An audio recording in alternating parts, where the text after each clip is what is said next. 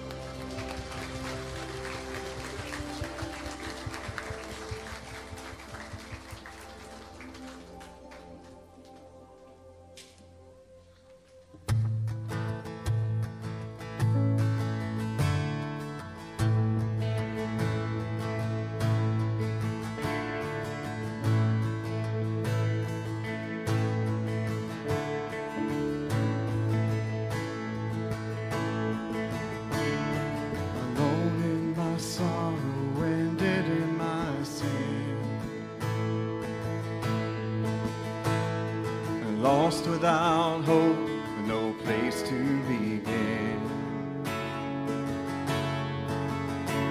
Your love made a way to let mercy come in. When death was arrested and my life began, yes. Ash was redeemed, only beauty remained. My orphan heart was given a name. My morning grew quiet, my feet rose to dance. When death was arrested and my life began. Oh, your grace so free washes over me. You have made me new, now life begins with you. Released from my chains, I'm a prisoner no more, yes. My shame was the ransom he faithfully bore. He canceled my debt and he called me his friend. When death was arrested and my life began. Oh, your grace so free washes over me. You have made me new, now life begins with you. It's your endless love pouring down on us. You have made us new, now life begins with you. Only you.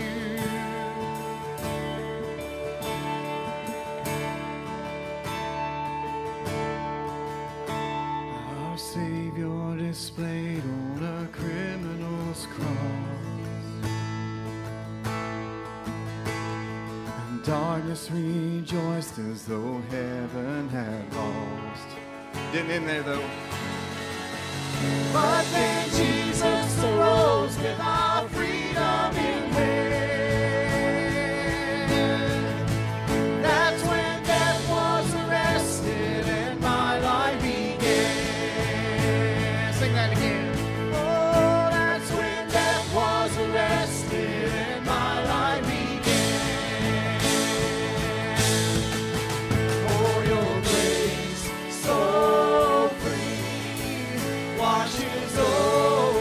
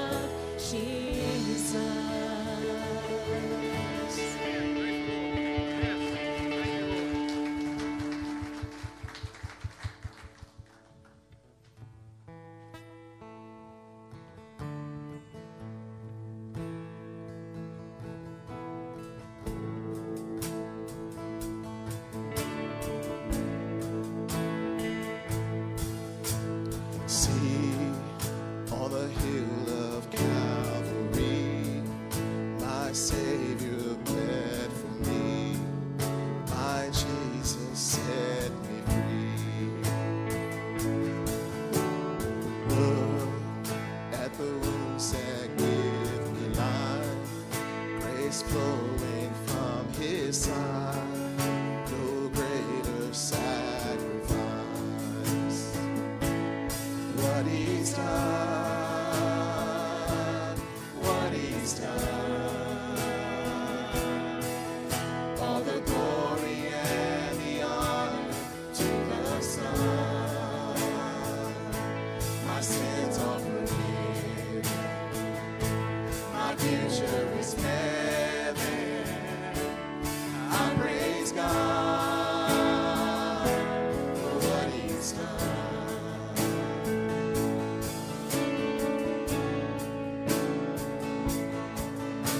Sing for the freedom He has won. Even death is dead and done. His life is overcome.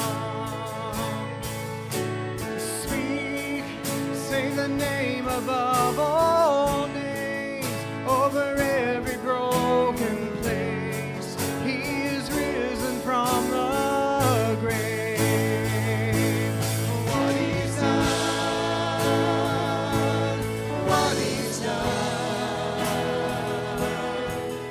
All the glory and the honor to the Son. My sins are forgiven. My future is heaven. I praise God for what He's done.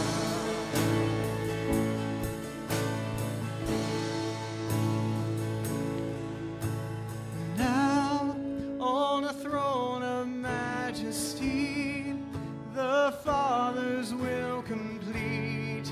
He reigns in victory. Oh, sing hallelujah to the King. He is worthy to receive all the worship we can bring. What He's done, what He's done.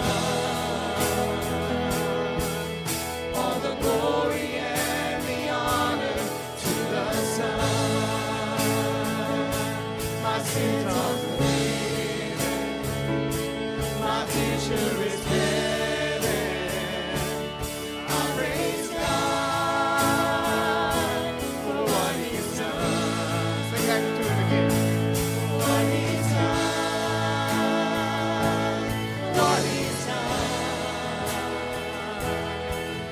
All the glory and the honor to the Son. My sins are forgiven. My future is heaven. I praise God for what He's done. I praise God for what He's done.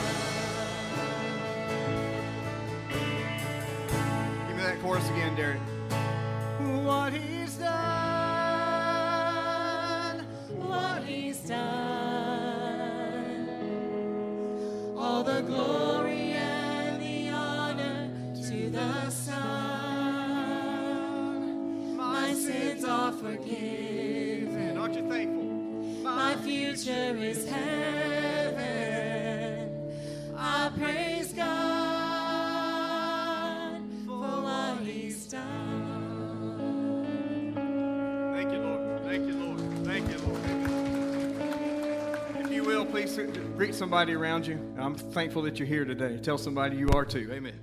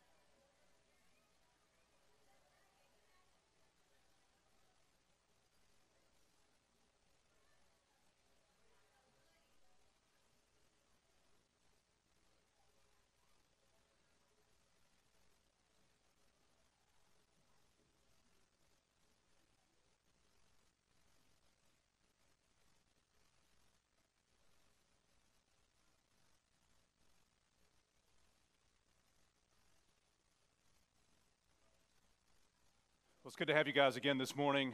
This morning we have 6 people that are going to be baptized this morning, and each of them are going to come and share a personal testimony of salvation in the Lord Jesus Christ. Let me just say this about baptism. As we read the Bible and study the Bible and compare Scripture with Scripture and rightly divide the Word of God, baptism is not the gospel, and the gospel is not baptism. As a matter of fact, it's the first step of obedience after salvation. It pictures for us what's already happened in our heart and life through faith alone in the person of Jesus Christ in his finished work on the cross of Calvary. And so this morning, Pastor Cody Head and myself have the privilege of baptizing 6 of our church family, and we're really excited about that. And so this morning, I'm going to ask Mikhail Kazanov to come on up, and he's going to share a personal testimony with you of his salvation in the Lord Jesus.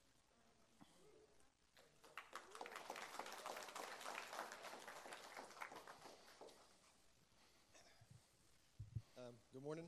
My name is Mikhail, and I've been at CFPC here for a little over a year now, and it's been awesome. I'm excited for today, and I just want to share with you guys a little bit about my testimony, and especially here at CFPC. So I was saved as a young child. I remember the moment I was saved. I was around probably 6 or 7 when I asked the Lord to save me from my sins.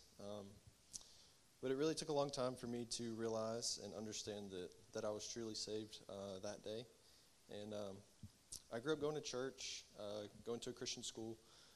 And that was great. I learned a bunch of Bible stories and memory verses and songs that a lot of them I still remember to this day. I also remember getting in trouble as a kid and sinning and praying and ask God to forgive me of my sins. And when I would pray, I would repent of those sins, and I also remember asking God to re-save me from my sins, asking for salvation again. And this kind of began like a cycle for me, just that cycle of sinning, repenting, and then asking to be re-saved. And that would kind of follow me all the way into my high school years, and kind of led me to a day that I really just kind of grew tired of living in that cycle.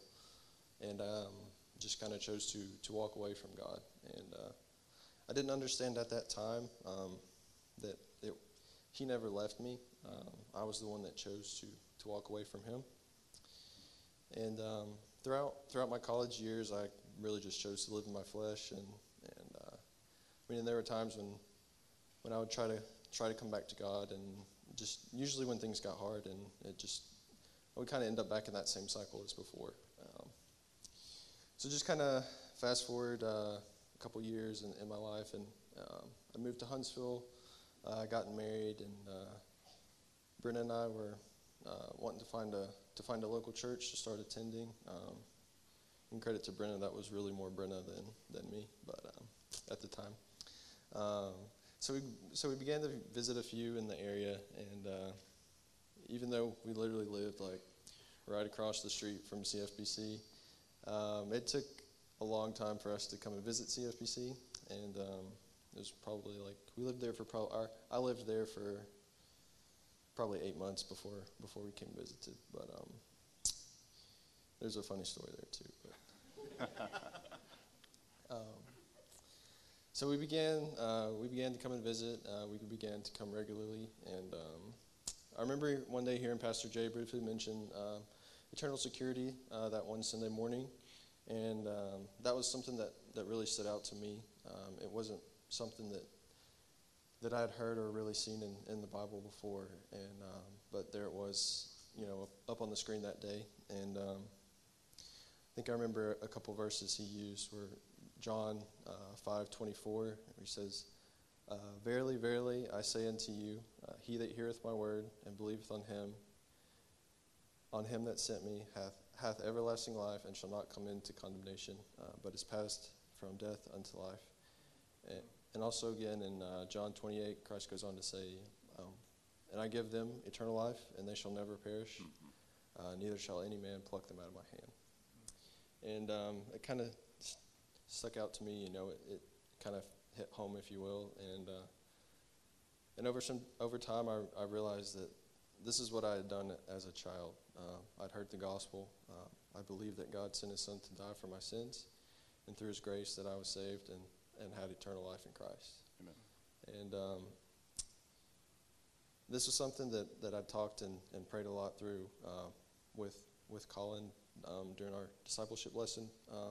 It wasn't something that just kind of all clicked for me in a single day. It took some time, took some patience. But ultimately, after praying and talking it through with Colin, I have felt I had peace over the fact that I'd been saved during that moment when I was a child. And man, having that peace and knowing that I was saved, and there was nothing I could do to lose that salvation, really has been life-changing for me.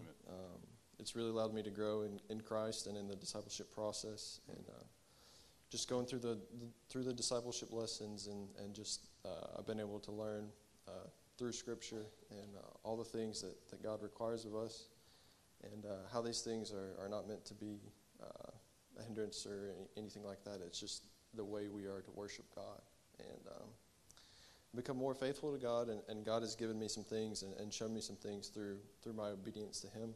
And the most recent lesson that we went through was on baptism, and I learned that baptism is how you publicly declare that I'm choosing to follow and to submit to Jesus Christ, and that this should be my first act of obedience after being saved. And I knew immediately after reading that I needed to be baptized. So that's what I'm doing here today, and taking that step of obedience to God. Amen. In front of you all.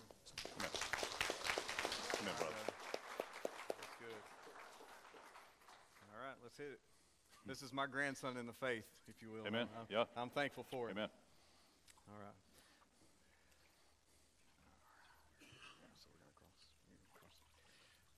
All right, based on the profession of your faith, Mikhail, I baptize you, my brother, in the name of the Father, the Son, and the Holy Ghost, buried in His likeness of death, raised into His likeness of the resurrection. Amen. Amen. Amen.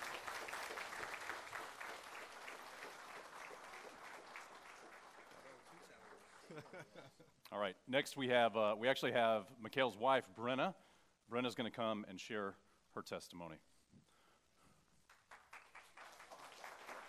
Hey, you need one more? Well, I thought I was prepared, but I wasn't prepared to go after Mikhail. And now I'm emotional. So I was going to try to, give this, not use my paper, but I might end up just reading from my paper. You want me to hold your Bible? You good? Well, I had something I was going to read, and I just lost my place. Okay, hang on. I'm sorry.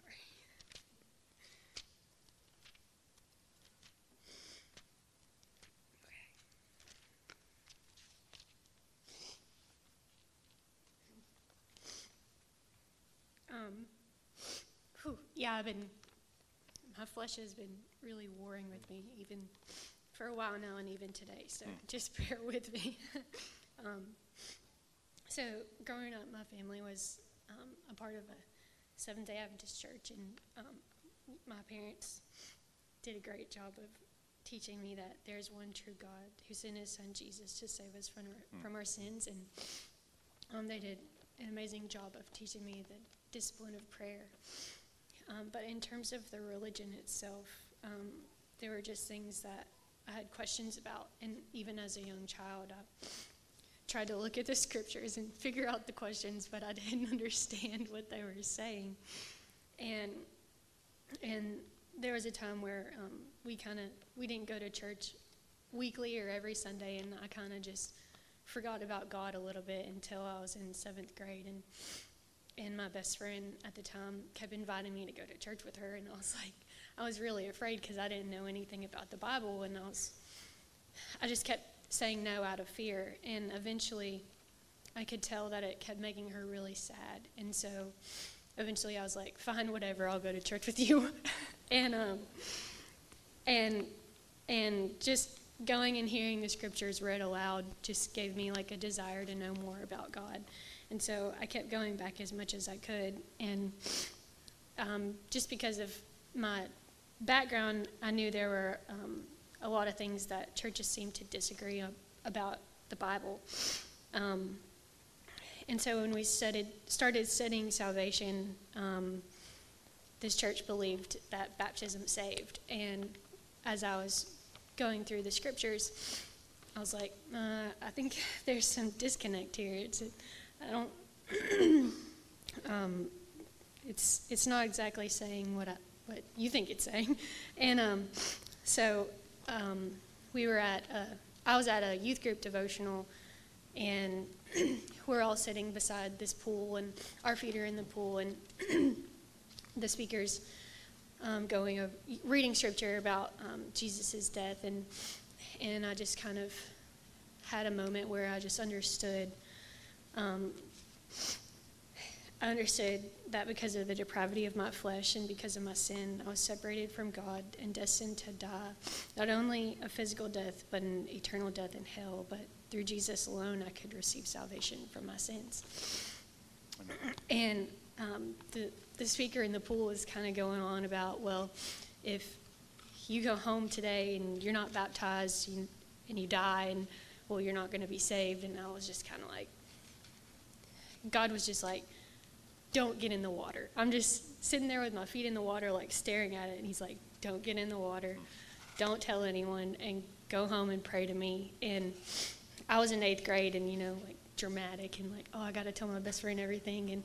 And I didn't say a word to anyone. And I went home and prayed and told him that I needed him, and I asked him to save me. And I also told him that I was just kind of confused about what the church was saying about baptism and what I was reading about in the scriptures, and I asked him to show me the truth.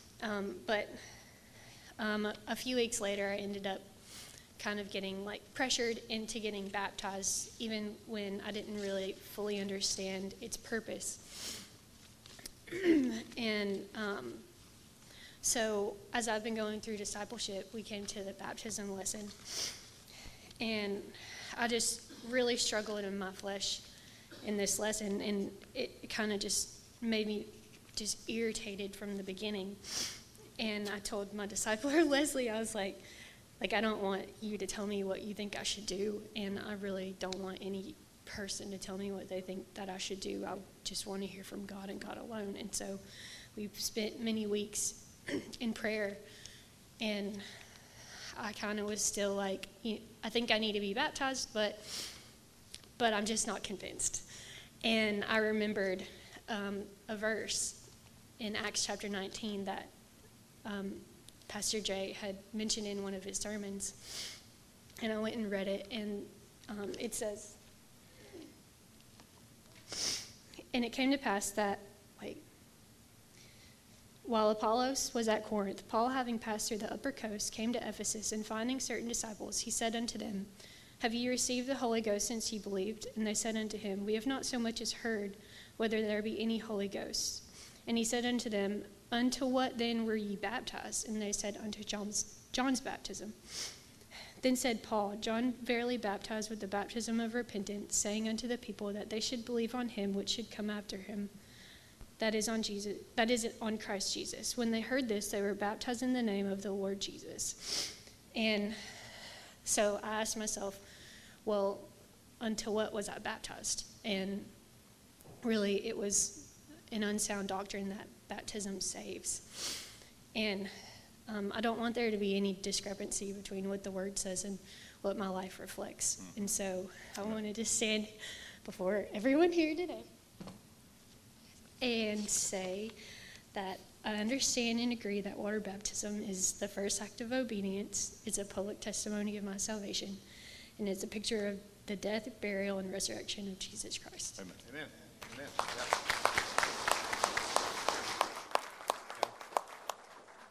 I'm thankful for this couple. Amen. They have fell right in with us, and they have just served, and I'm thankful for them. You ready?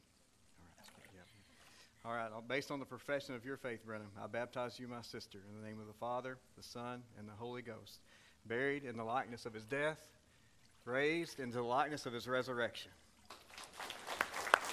Ready?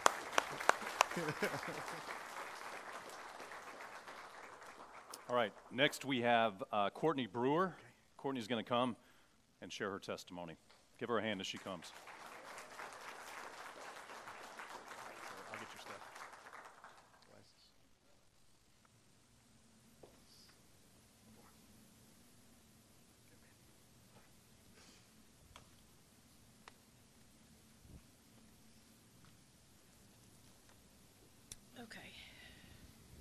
This is hard. You give a teacher a microphone and she'll be here forever. We can't So- mute you. So unlike most of them, I was only saved about 5 weeks ago, and that is Yeah.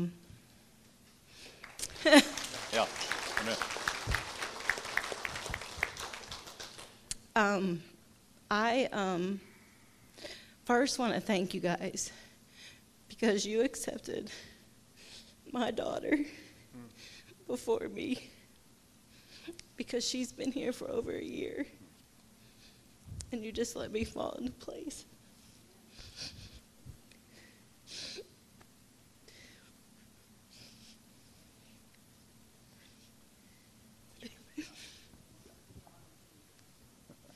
Okay. So, I grew up like most people. I was raised in the church, but a Catholic church. So I was baptized at birth, and I didn't know, being raised like that this could even be possible again.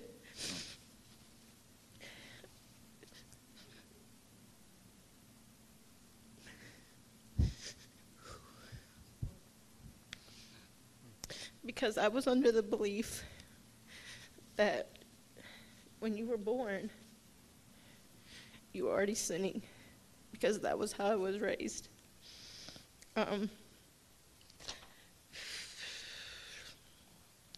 But what I found weird was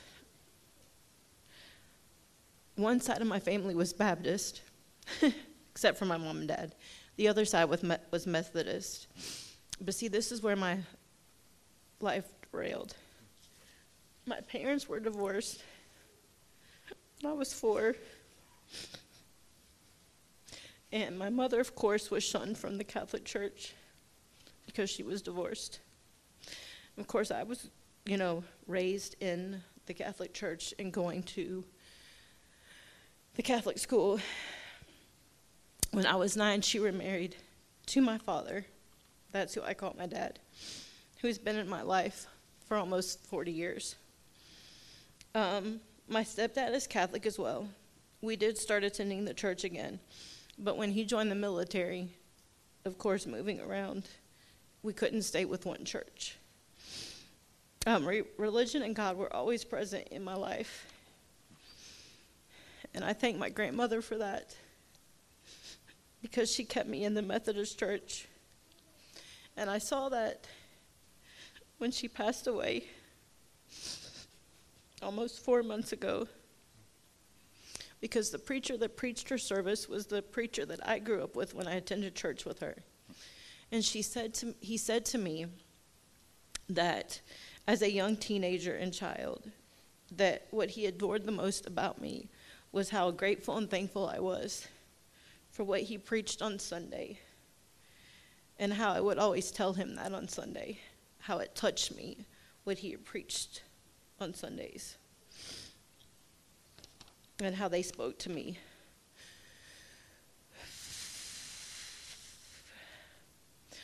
So as I grew and we moved around, and I landed here in Alabama thanks to my dad,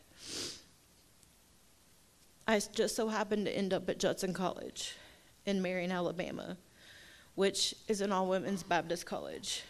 But I did not know its long-standing career or the Baptist tradition that it held.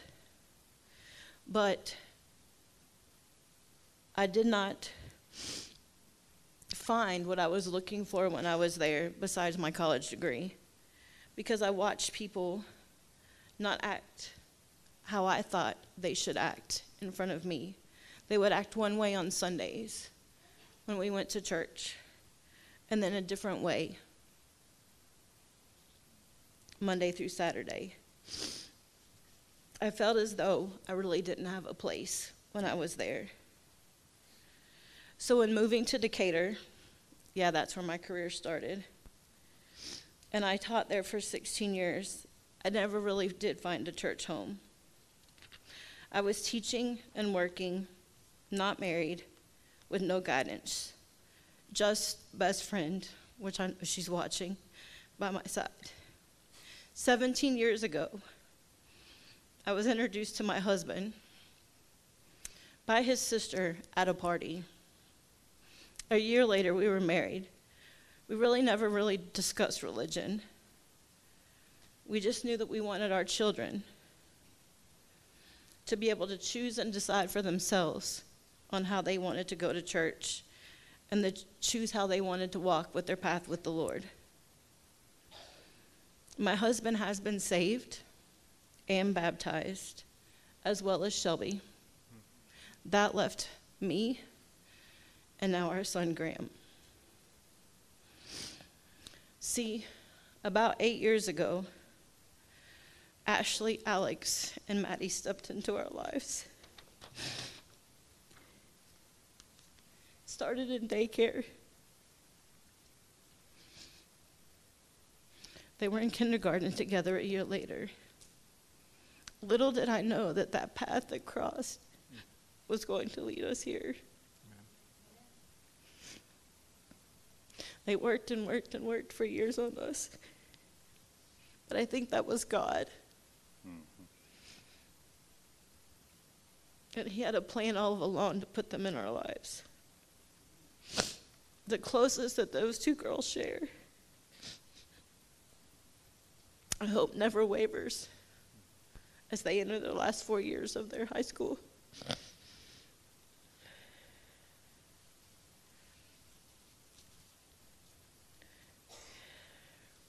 I think God vowed them to work on me a little more to show me that I could do this all over again and that the way that I wanted to walk with Jesus. Today, I think there's a couple people in heaven that are looking down. One of them telling me that there's 132 days until football. And I think that they would be very proud of me and the decisions I've made for my life and my family's. I'll be forever grateful for Ashley, Alex, and Maddie for coming into my life, praying for me every day. To my family for always being patient with me. I'm a lot of work every day. To my new church family, thank you for never placing judgment on me. I truly feel like I have a home here. So that there was a James 2:13 spoke for me. I saw it the other day, and it says mercy triumphs over judgment. Mercy does not excuse bad behavior or shields people from the consequences or bad decisions, but mercy tempers over tendency to judge people too quickly, because mercy remembers that everyone has the image of God, that we never know where we stand or stay.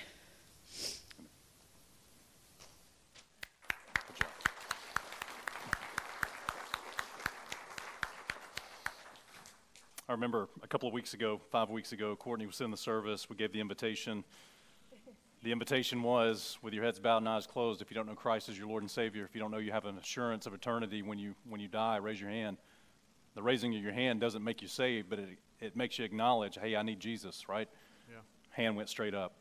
And by God's grace, one of the ladies that she mentioned was able to take her out and open the Bible, Ashley Mullins, and along with Jamie Hammond, take the Bible and show Courtney how she could know for sure that she was forgiven of her sin in Christ and how she could receive Christ by faith alone. And she prayed to receive Christ that morning, and it's just an amazing testimony of God's grace. We love this family.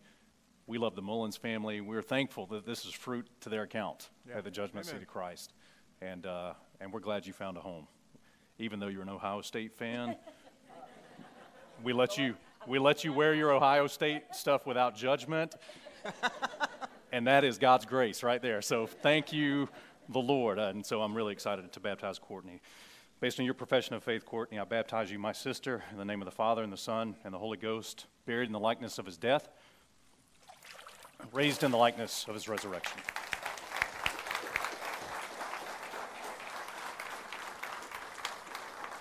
All right.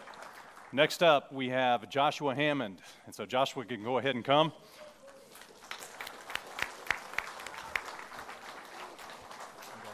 There you go.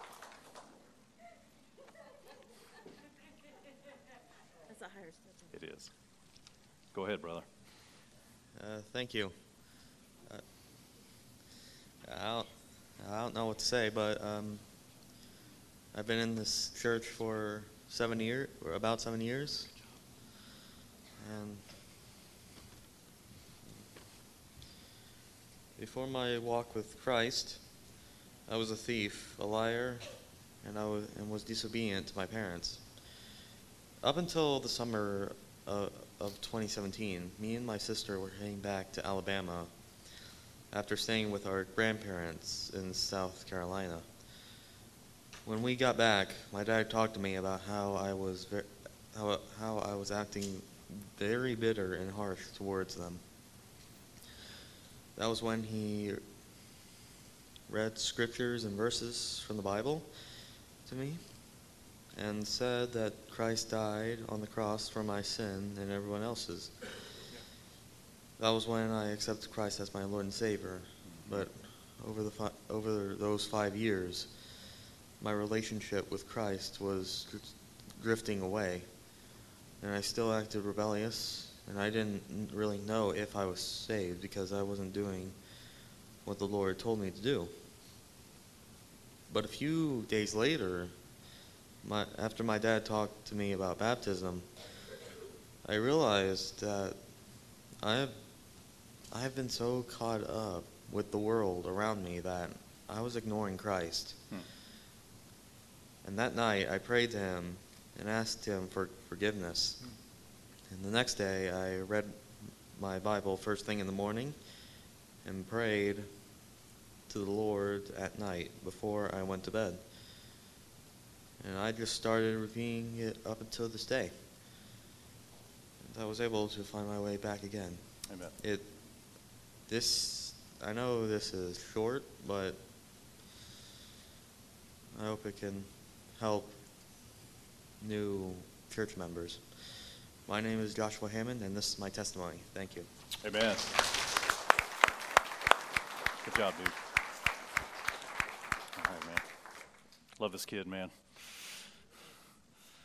Excited for his testimony, excited for his family. He's got the best hair in the church, man. There's no doubt about it. He absolutely, and I'm jealous of that, honestly, because when I bend over in a second, you're going to see why. But I love this brother, and I love this family, and so let's get you baptized, man.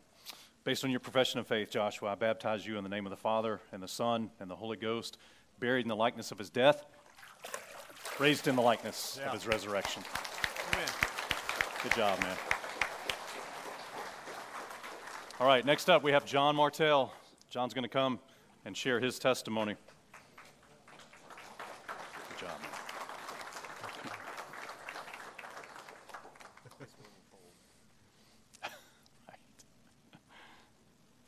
All right, man.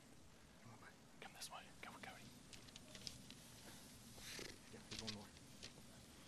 Go this way. John. Easy, easy, Got easy. it?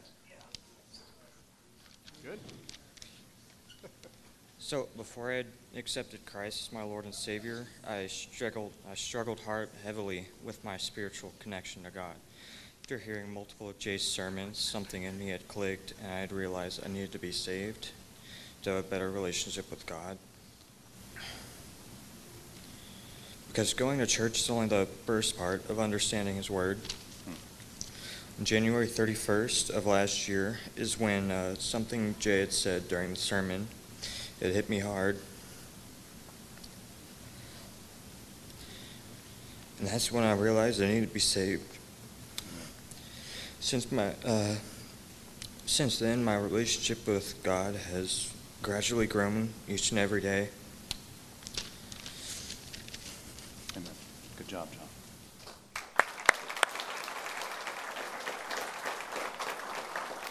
I'll tell you what, man, I'm another young man that I'm super proud of, and I mean that, to be willing to say, hey, I need to be saved.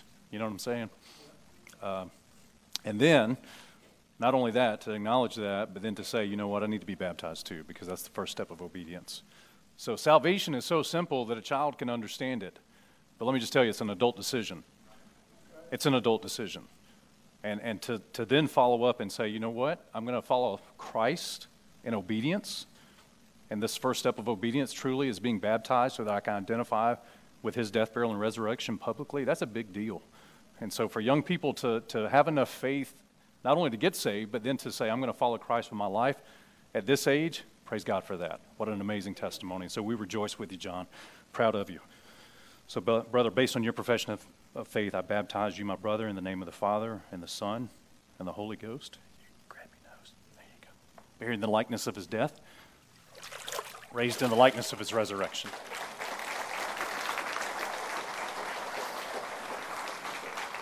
Proud of you, man. All right, we got one more.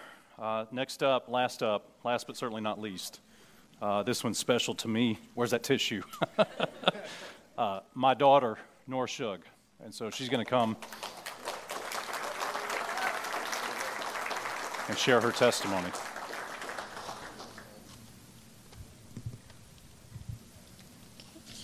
Hello, my name is Nora Shug. I got saved June 20th, 2019 at FCE camp. I felt the burden to sin against God. I realized sin is breaking God's law, and I realized that if I didn't get saved, then I would go to hell.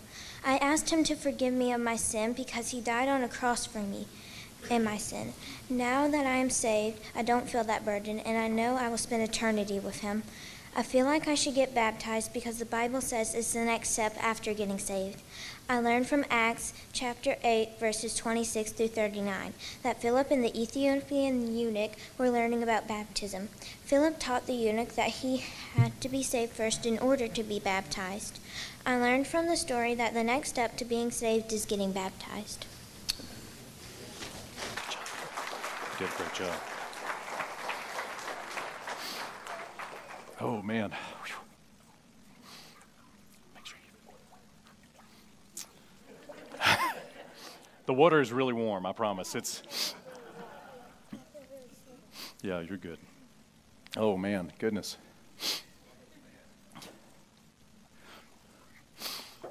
All right. I love you. And I'm proud of you. All right. So, Nora, based on your profession of faith, I baptize you, my daughter, and my sister in Christ, in the name of the Father, and the Son, and the Holy Ghost, buried in the likeness of his death, raised in the likeness of his resurrection.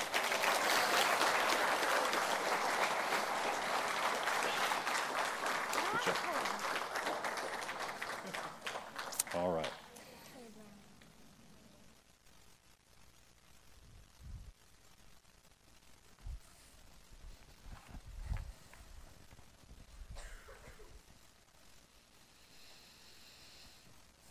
I've said it. I'll say it again. His disciples stole his body. It's that simple. You don't have to believe it. They just did what they had to do to support their myth. Except the idea of them taking the body is almost as ludicrous as what actually happened. Okay, you see this? This is a Roman seal. Now, it may not mean much to you, but when I use this to seal anything, whether it is a letter, a deed of property, or a tomb, it means everything. Whatever has this seal on it is under the supreme authority of the entire Roman government. So,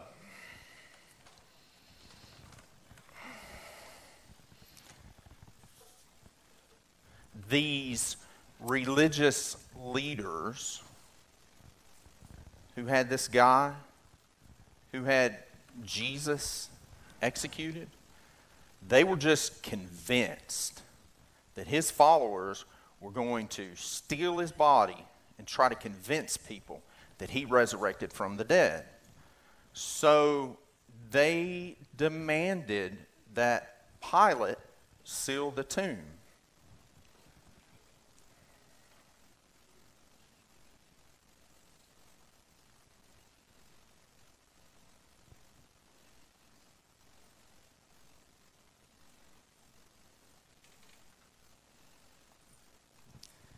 And that's where I come in. So I sealed it with the full weight of Caesar himself.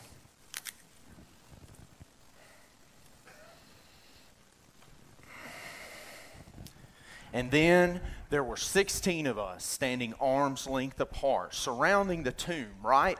So this idea that we dozed off and they stole the body, do you know what happens to a soldier who falls asleep at his post? Best case scenario, he is beaten and burned.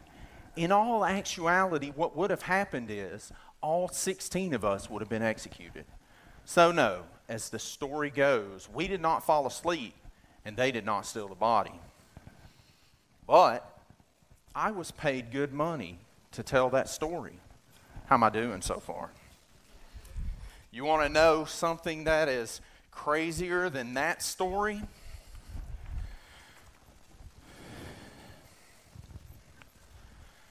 That morning, the earth began to shake under our feet, and this enormous being appeared. It doesn't matter how hard I try. I can't do it justice. All you need to know is this. When I looked inside that tomb, and that man who I had seen executed in the most brutal crucifixion I had ever witnessed was gone.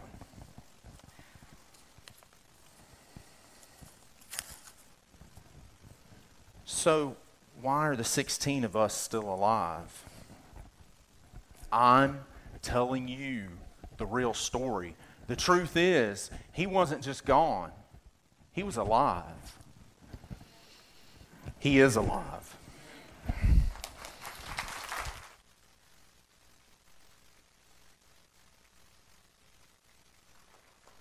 Amen, amen. What a good day so far, amen. Well, I'm privileged to open the Word of God. I know some of you are like looking at your clock thinking, man, there's no way he can get a sermon in. Try me. I can with your cooperation, I promise. If you got a Bible this morning, I would ask you to open it to John chapter 3. And you can actually get John chapter 3 in your right hand and Numbers 21 in your left hand. And man, God is so good. The fact that we can worship together, we can rejoice together, that we can hear testimony of people that have surrendered their life to Christ. The fact that, man, a skit demonstrates to us the reality of the resurrection, even through a Roman soldier who was tasked to guard a tomb at the risk of his own life. Man, it's just a powerful reminder that Christ did what he said he was going to do. John chapter 3 is a verse, not necessarily a typical Easter passage, but we're going to use it as a launch point this morning. In John chapter 3, there's a conversation between Jesus Christ and a man named Nicodemus. Nicodemus is a Pharisee. He's a master of Israel. He's a teacher of the law. He's a very educated man. He's a very religious man. And the first part of the chapter, Jesus begins this dialogue with Nicodemus, and he says, except a man be born again, he can't see the kingdom of God. And except a man be born again, he can't enter into the kingdom of God. And so the conversation turns into this idea of the new birth. And so Nicodemus is really having a hard time understanding what Christ is communicating and what he's talking about. Nicodemus thinks he's talking about a physical birth. He even asks, how can a man enter into the womb the second time? This doesn't make sense what you're saying, Jesus. And it's in this context, to this religious man, to this Pharisee who's educated in the Old Testament law, it's in the context of this that we get to verses 13 and 14 in the passage. Verse 13 says, and no man hath ascended up to heaven, but he that came down from heaven, even the Son of Man, which is in heaven. And that's what we kind of celebrate at Christmas, right? We celebrate the coming of Christ, he that came down from heaven. Christ came to earth. God was manifest in the flesh. That's the mystery of godliness. But then in verse 14 it says, and that conjunction and connects that back to the previous verses. He says, and as Moses lifted up the serpent in the wilderness, even so must the Son of Man be lifted up. And so this morning, this Sunday morning, we certainly celebrate the resurrection of the Lord Jesus Christ. That's what That's what this Sunday is all about. But before there was a resurrection, and many of you know this, there was a brutal death on the cross of Calvary of our Lord Jesus Christ and our Savior. And it was something that Nicodemus needed to understand in a very special way. And so for this master of Israel to truly understand what Christ was talking about, this new birth, the forgiveness that's available in Jesus Christ, what he does in verse 14 is he tells a story and makes a connection that this Pharisee would have known about. Because he says, even as Moses lifted up the serpent in the wilderness, even so must the Son of Man be lifted up. And now I would ask you to take your Bible and just flip back to the Old Testament, Numbers chapter 21, because this is the story that Jesus used to connect the dots in Nicodemus' life and mind. It's the story of Israel in the wilderness in the Old Testament, and it's a great story. It's a great picture for us, and there's some practical application this morning that I think in the next maybe 20 minutes we can knock out and understand very quickly. Numbers 21, verses 1 to 6. Let me just read the context to you. It says, when King Arad the Canaanite, which dwelt in the south, heard tell that Israel came by way of the spies, then he fought against Israel, and he took some of them prisoners.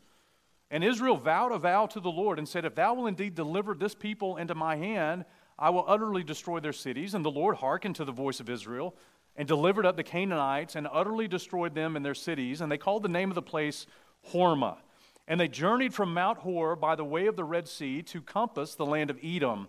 And the soul of the people was much discouraged because of the way. And the people spake against God and against Moses. And here's what they said, wherefore have ye brought us up out of Egypt to die in the wilderness? For there's no bread, neither is there any water, and our soul loatheth this light bread. And what they're talking about is the manna that God had provided for them. And the Lord sent fiery serpents among the people, and they bit the people, and much people of Israel died. You say, what does that have to do with anything? Well, it has everything to do with everything, because this morning what we're going to see is the physical condition of Israel in Numbers 21, and God wants to paint a picture for us. And so number one, let me get this in your notes if you're taking notes this morning. Number one, what we see in Israel is a defeated people. God had called this nation out of Egypt. God had called them to victory. God had called them to Canaan. And yet, in verse 1, they had an enemy that rose up, Arad the Canaanite. And the Bible says that Arad fought against Israel, and he took some of them prisoners. And so these people were experiencing defeat in their life. Anybody in the room ever experienced defeat in your life? Man, you thought God had something better for you, and then all of a sudden you're on the receiving end of an adversary, an enemy, that all of a sudden is fighting against you and possibly even taking you captive in some key area in your life. That's what Israel was facing in Numbers chapter 21. Number two, they were a discouraged people, because it says as they were journeying by the way of the Red Sea to compass the land of Edom, their soul was much discouraged because of the way. And in other words, the journey was just too much for them, and their soul began to be discouraged. They lived, and honestly, if you read the Old Testament and this journey of Israel, they lived in a continual state of discouragement. I mean, listen, they were constantly discouraged. God called them out of Egypt. God had a place for them to land, the land of Canaan. And during that journey, it was just defeat and discouragement. Defeat and discouragement. Defeat and discouragement. Numbers 32, verse 9, it says, when they went up to the valley of Eshcol, they saw the land that God had intended for them. They discouraged the heart of the children of Israel that they should not go into the land which the Lord had given them. And that's the story of the 12 spies at Kadesh Barnea. The point is, God had something better, but because of defeat and discouragement, they never saw it accomplished. And listen, there's people in this room that are living defeated lives. There's people in this room that are discouraged beyond belief because life's hard. Life's hard. And man, we experience difficulty. We experience discouragement. Number three, Israel was a disagreeing people, verse 5. And so the people spake against God and against Moses and said, wherefore have you brought us out of Egypt to die in the wilderness? For there's no bread. Not true. Neither is there any water. Not true. And our soul loatheth this light bread. Now, wait a second. I thought you just said you didn't have any bread. No, it's just that we don't like the bread that we have. We don't like the water we have. You see, Israel's soul wasn't satisfied. God had given them the basic necessities that they needed. He gave them food. He gave them water. He even promised their clothing wouldn't wear out. Now, listen, you know, I don't wear a suit often, but when I do, it's this one because this is like the only one I can get into. And even this morning, that was a little bit of a challenge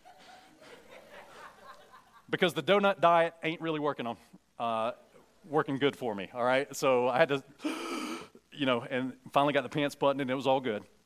Man, listen, we have what we need. Even their garments they weren't going to wear out. They weren't going to get holes in them. Man, God promised to provide what they needed for the journey.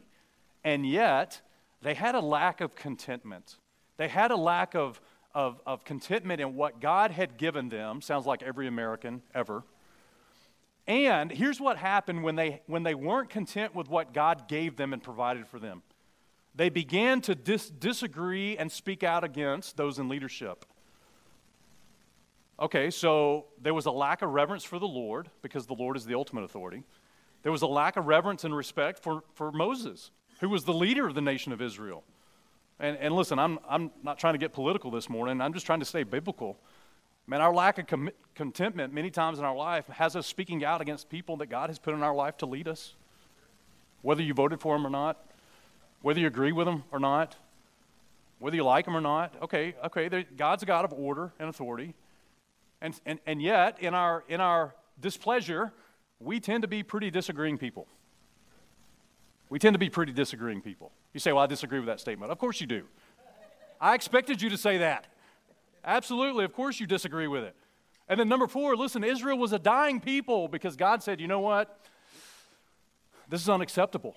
And so verse 6 says, the Lord sent fiery serpents among the people, and they bit the people, and much people of Israel died. And listen, from a guy that doesn't like snakes at all, like if there's a snake within even close proximity of the house, burn the house. You know what I'm saying? Like burn it down.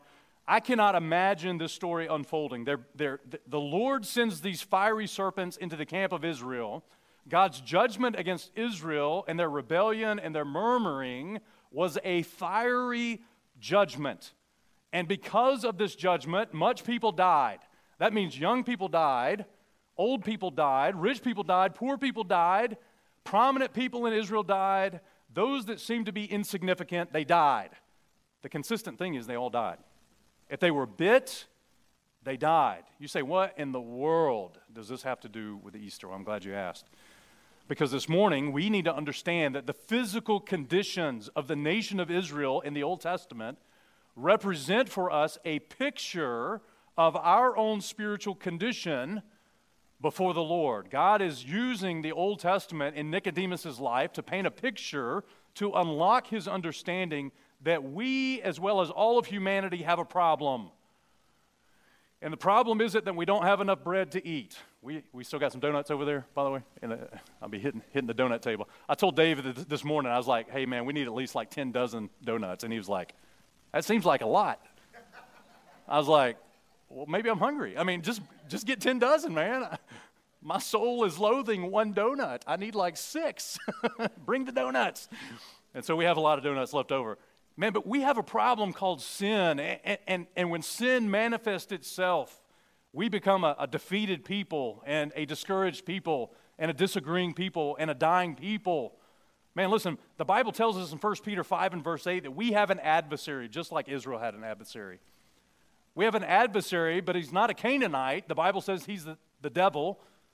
And in 1 Peter 5:8 it says, be sober, be vigilant, because your adversary, the devil, as a roaring lion, walketh about seeking whom he may devour.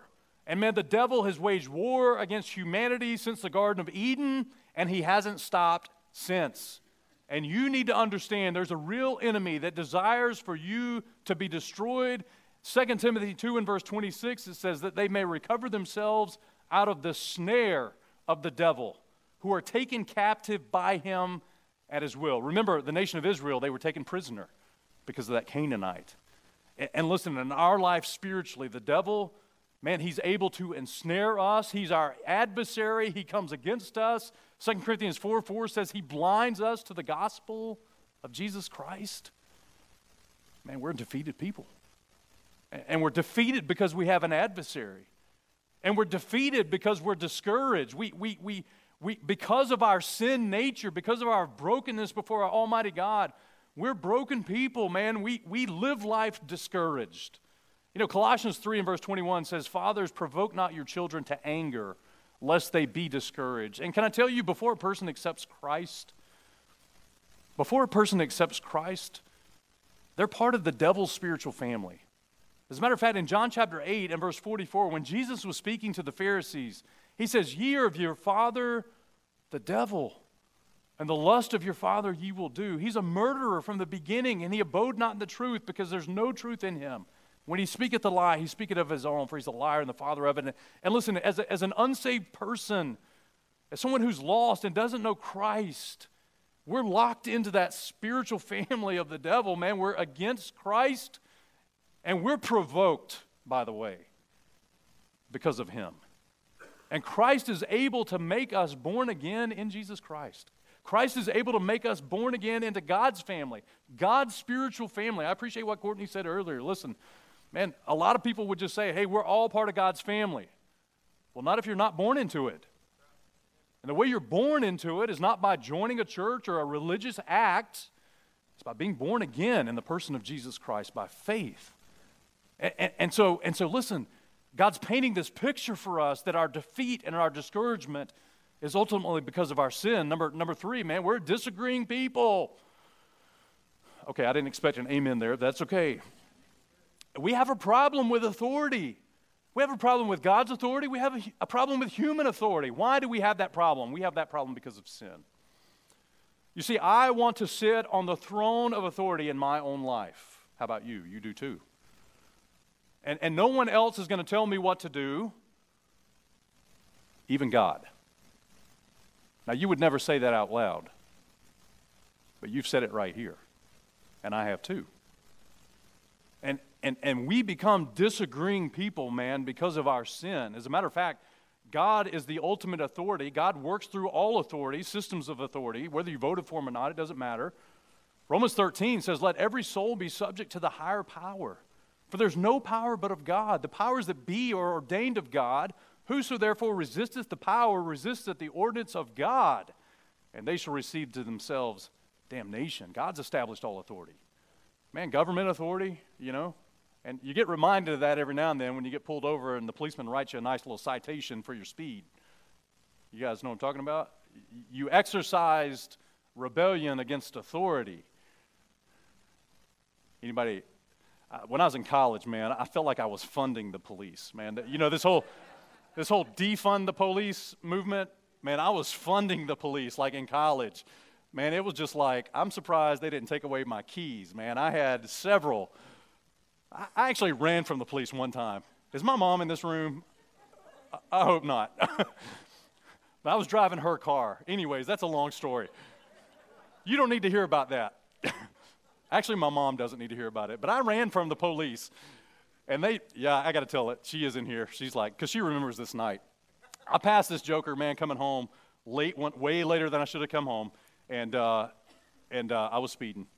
And then I saw him. And I slowed down for about 2 seconds. And then I realized, I'm about half a mile, 3/4 of a mile from home. I can make it. And so right after I slowed down, I downshifted and hit it, you know. And took a corner, a 90-degree corner, way too fast, in a car that really wasn't capable to do that. Power slid into the driveway, and the police came in right behind me. And so now our front yard's lit up like a Christmas tree, you know, and it's getting my mom out of bed. I actually asked the police officer, I was like, can you go ahead and take me to jail, because I'm about to have to walk in. My mom was standing on the front porch. She's going to be like, I can't believe you told that story. Okay. You know, the problem is I had a problem with authority. I had a problem with my mom's authority, my dad's authority. Had a problem with God's authority. Had a problem with that policeman's authority. He told me I broke his speed limit, and I didn't like it, but he gave me a nice little written citation to remind me that he was the boss, you know. We have a problem with authority. The reason we have a problem is because of our sin. You know, children, listen, I know we got young people in the room this morning, and by the way, you guys are rocking it during the service. I mean, you really are. Can I just tell you, Colossians 3 and verse 20, God tells us that children are to obey their parents in all things. This is well-pleasing to the Lord. And when you struggle and rebel against parental authority, it's not because your parents are idiots. It's because you're in sin. You're a sinner. You rebel against authority. There's order in our homes. There's order in the family. There's order in the church. There's authority in the church. The point is, man, we have a problem submitting, not because we're American, but because we have a sin nature. We have a sin problem. And ultimately, all of this leads to the reality that because of our sin, we're defeated and we're discouraging and we're disagreeing, but ultimately, it points to the reality that because of our sin, we're all dying. We're dying. And we are dead in our sin. Romans 3 and verse 23 says, "For all have sinned and come short of the glory of God." Romans 5 verses 12 to 14 says, "Wherefore, as by one man sin entered into the world, and death by sin, so death passed upon all men, for that all have sinned." Romans 6:23 says, "The wages of sin is death." And man, listen, when we read about Israel in Numbers 21, and we read about all their struggle, and then we see ultimately, man, they're bitten by these fiery serpents, all it is just a picture. It's just a picture of what we face in a very real way spiritually. That God is trying to teach us we have a sin problem, and we can't overcome it. And so look, God knew we couldn't overcome it ourselves, and so here's the good news this morning. God had a solution to Israel's sin. And so let's go back to Numbers 21 in the last few minutes that we have, and I just want to kind of wrap this thing up and show you what God did for the nation of Israel in the Old Testament. Look at verse 7. It says this, "Therefore the people came to Moses, and they said, 'We have sinned, for we have spoken against the Lord and against thee. Pray unto the Lord that he take away the serpents from us.' And Moses prayed for the people. And the Lord said to Moses, 'Make thee a fiery serpent, and set it upon a pole, and it shall come to pass that every one that is bitten, when he looketh upon it, shall live.' And Moses made a serpent of brass and put it on a pole, and it came to pass that if a serpent had bitten any man, while he beheld the serpent of brass, he lived." Man, I'm thankful that there's a God in heaven that didn't leave his creation in the state that they were in. He didn't leave them without a solution to their sin problem. God could have, but he didn't, because he's gracious. He's merciful. And so how did God do this? Well, number one, the people began to come to Moses. They came to Moses. And when they came to Moses, that was a key moment.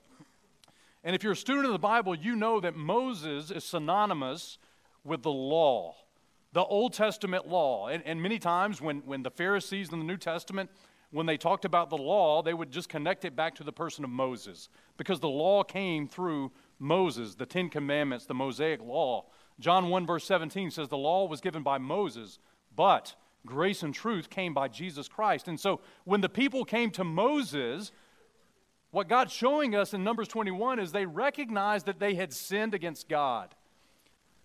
So get this, the law is what reveals our sin. Man, if there's no standard of like God's law, the Ten Commandments, for example, then you don't know that you violate God's character and nature. But once he's revealed that, then it reveals the fact that we fall short of that. That's what Paul helped us understand in Romans chapter 3. He says, "Now we know that whatsoever things the law saith, it saith to them that are under the law, that every mouth may be stopped, and that the world may become guilty before God. Therefore, by the deeds of the law shall no flesh be justified in his sight." Listen, for by the law is the what? It's the knowledge of what? Of sin. And so by the law, God's law, don't do this. I did that. Well, God said don't do it, and I did it, so what does that make it? It makes it sin. It reveals my sinful nature. It reveals my sinful choices. Romans 7 and verse 7, what should we say then? Is the law sin? God forbid. Paul says, "Nay, I had not known sin, but by the law. For I had not known lust, except the law had said, thou shalt not covet." And so as the people come to Moses, it's a picture of them recognizing that they have sinned against God. And that's the first step. Matter of fact, you can't get saved without acknowledging that you're a sinner. Christ died for sin, and he died for sinners. And so anybody in the room that thinks they're not a sinner need not apply. But man, if you're a sinner in need of God's grace, then there's good news this morning, because there's freedom from the judgment of sin. Get this key in your notes. God's law is a fiery law. And in Deuteronomy chapter 33 and verse 2, when it talks about this law that came down to Mount Sinai, I'll just pay attention to the last part of the verse. It says, from his right hand went a fiery law for them. What kind of serpent was biting the nation of Israel? It was a fiery serpent. Why? Because God's law is a fiery law. And once they came to Moses, they realized that they had sinned, and that's why God gave the law, so that we can understand that we fall short of God's glory, God's standard of righteousness. God is holy and just and righteous. And man, in our sinful nature, we fall short of that. We've been bitten. We've been bitten by the fiery serpent of sin, and sin is what separates us from a holy God. Okay, so the next thing that they do is in verse 7, it says the people confessed their sin. That's your note. And they said, we've sinned. And listen, they even called out their own specific sin. They didn't just leave it a global thing like, hey, we're all sinners. No. They actually said, we have sinned. Here's what we've done. We've spoken against the Lord and against thee, right? And so since the law reveals our sin and we've all sinned, we need to recognize and confess that we're sinners. We're really easy to spot that in other people's lives, by the way. A lot harder to look at it in our own life, isn't it? I can really easily pick out your sin. But to own my own and say, you know what? Between me and the Lord, I realize that I fall short. Well, it takes a lot of humility to do that. When you're convinced that you've sinned against God, and by the way, their sin was against God, they confessed it. You heard this morning, people said, you know what, I realize I needed to accept Christ because I've sinned against God. And I realize that his judgment of sin is righteous and holy and perfect. And I need to repent of that. And so I want you to understand from the story, listen, their confession wasn't enough to save them, by the way. Their acknowledgement of their sin, although good, wasn't enough to actually save them. Because you can confess your sin to a man like Moses. You can confess it to a religious person. You can even confess your sin to a spouse or a parent. But listen, that will not save you from the penalty of your sin. Acknowledging it and even confessing it won't work. So what do we do? Well, here's what we do. And here's what God had Israel do. Moses, the leader, pointed the nation of Israel to a serpent on a pole. Look at verses 8 and 9. So God tells Moses, he says, make thee a fiery serpent and set it upon a pole, and it shall come to pass that everyone that is bitten, when he looketh upon it, shall live. And Moses made a serpent of brass and put it on a pole. And it came to pass that if the serpent had bitten any man, when he beheld the serpent of brass, he lived. So the answer was, okay, Moses, make this brazen serpent, put it on a pole, lift it up in the camp of Israel, and anybody that's bitten can just look and live. You say, that sounds ridiculous. It does sound ridiculous. And yet, God said if you'll do that, you won't have to die. You can live. So get this key in your notes. Listen, Moses was powerless to pardon the nation of Israel's sin. The law couldn't do it. Moses is synonymous with the law, and there's nothing that they could do in their own power to make it right. And just because in the same way Moses was powerless to pardon their sin, in the same way the law is powerless to pardon our sin, because by the deeds of the law there shall be no flesh justified in his sight. And so we have to turn our way of thinking to God's solution. And God's solution points to a great Old Testament picture of what Christ did for us.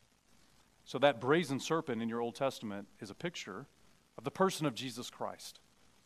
That's why John chapter 3, when Jesus is talking to Nicodemus, he says, hey, you remember that brazen serpent in the Old Testament? Remember how they raised that serpent up and all of Israel that were bitten, when they would just look at the serpent and behold it? You remember how they were They were saved. They were forgiven. They didn't have to die. They could live. Yeah, that's me. That's what he's saying. That's what Christ is saying. And so, real quick, I know we're out of time, but listen. That brass that serpent was made of symbolizes God's judgment for sin. Brass, all the way through the Bible, shows us a picture or type of God's judgment. There was a brazen altar in Exodus 27 where sacrifices were made to be reconciled back to God rightly in the Old Testament. That brass represents God's judgment that's required for sin, and that serpent represents or symbolizes Christ who became sin for us. You say, wait a second, I thought the serpent in the Bible was the devil. That's right. And I thought the serpent in the Bible is sin. That's right. And Christ, who knew no sin, became sin for us. 2 Corinthians chapter 5 and verse 21 says, "For he hath made him," Christ, "to be sin for us," listen, "who knew no sin, that we might be made partakers of righteousness, the righteousness of God in him." Christ was made to be sin. The Bible says in Galatians chapter 4, verses 4 to 5, when the fullness of time was come, God sent forth his Son, made of a woman, made under the law, Moses, to redeem them that are under the law, that we might receive the adoption of sons. Hebrews chapter 10, verses 4 to 5 says it's not possible that the blood of bulls and goats should take away sin. You can sacrifice as many animals as you want. It won't wash away your sin. Wherefore, when he cometh into the world, Christ, he saith, "Sacrifice and offerings thou wouldest not, but a body hast thou prepared me." And Christ came, God manifest in the flesh. That body that came to this earth was God's body. And it was a body that was made to receive the judgment of God, our judgment. And it was a body that would be made sin who didn't know any sin. I mean, do you understand what happened on the cross of Calvary? Do you understand that that body, God's body, was made to receive the judgment of God in that person so that I wouldn't have to receive it?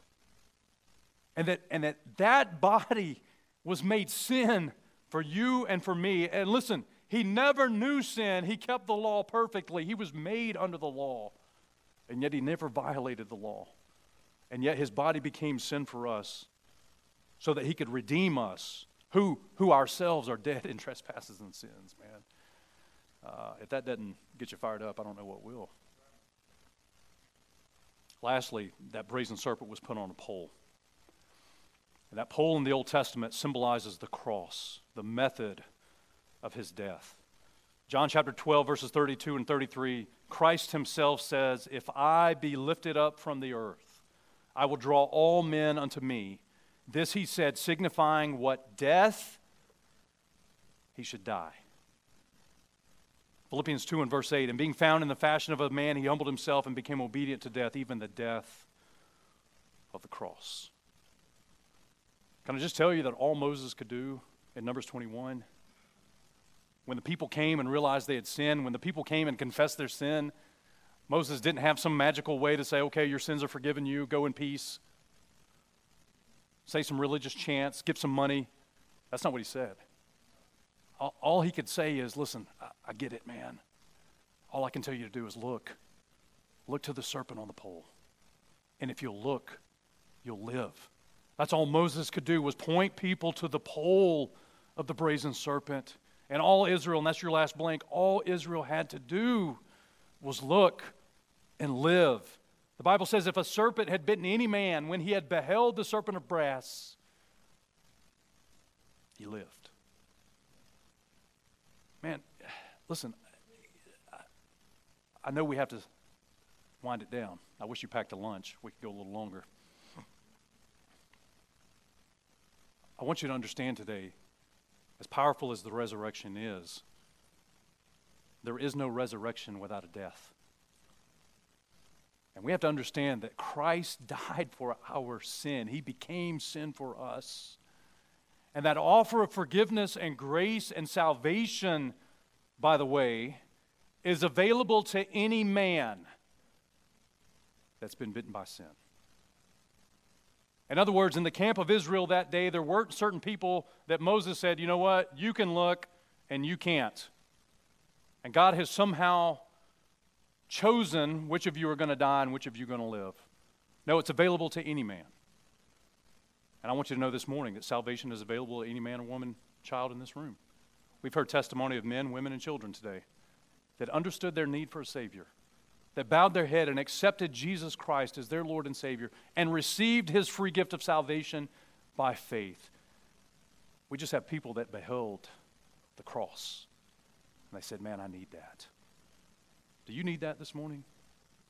You know, the simplest answer for any of us is just to look and live. Now, I want you to go back to Numbers 21 real quick, and we're done. By the way, anybody in the camp of Israel that had been bitten by a serpent would be a fool to not look and be healed through God's provision that He had given them. How foolish to reject. I know what God said, but I'm just going to blind my eye. I'm turning my face. I'm not going to look. I'm going to figure it out on my own. Good luck. You'll die. God's provision is perfect. And salvation is available through the person of Jesus Christ to any person in this room. And if you don't know your sins are forgiven, they can be forgiven today by you looking to Christ and believing that what He did on the cross of Calvary is sufficient to pay for your sin. Numbers 21 verse 10, we're done. So man, they looked and they lived. But that's not the end of the story. Verse 10 says, and the children of Israel set forward. They set forward. You say, well, that's dumb. What does that mean? It means that wasn't the end of their story. And there's some people in this room that know Christ as Lord and Savior, but you've stopped following the Lord. You haven't continued to set forward and follow God to the place that God wants to get you. And I would encourage you this morning that if you are saved, God's not done with you yet. God has a journey for you to be on. God has purposes for you to accomplish. God has a life to be lived for His glory. But you got to do that by faith. You got to choose to set forward with Him. And so, man, I hope that's an encouragement to you. Let me pray for us, and then we'll have a moment of prayer and reflection, and then we'll dismiss. Father, we do love you this morning, God. I pray as we bow our heads to you, Lord, we reflect on what you've done for us in the cross of Calvary. God, there may be some people in this room this morning that number one, they don't, before they walked in, didn't even realize, oh goodness, this is what this is all about. It's what Christ did 2,000 years ago on the cross of Calvary. And now I understand that I'm a sinner. And now I understand that Christ made provision for me. And maybe there's some people that need to be saved today. God, would you move on their heart to acknowledge their sin and to confess their sin to you, but more than anything, look to Christ by faith and His finished work.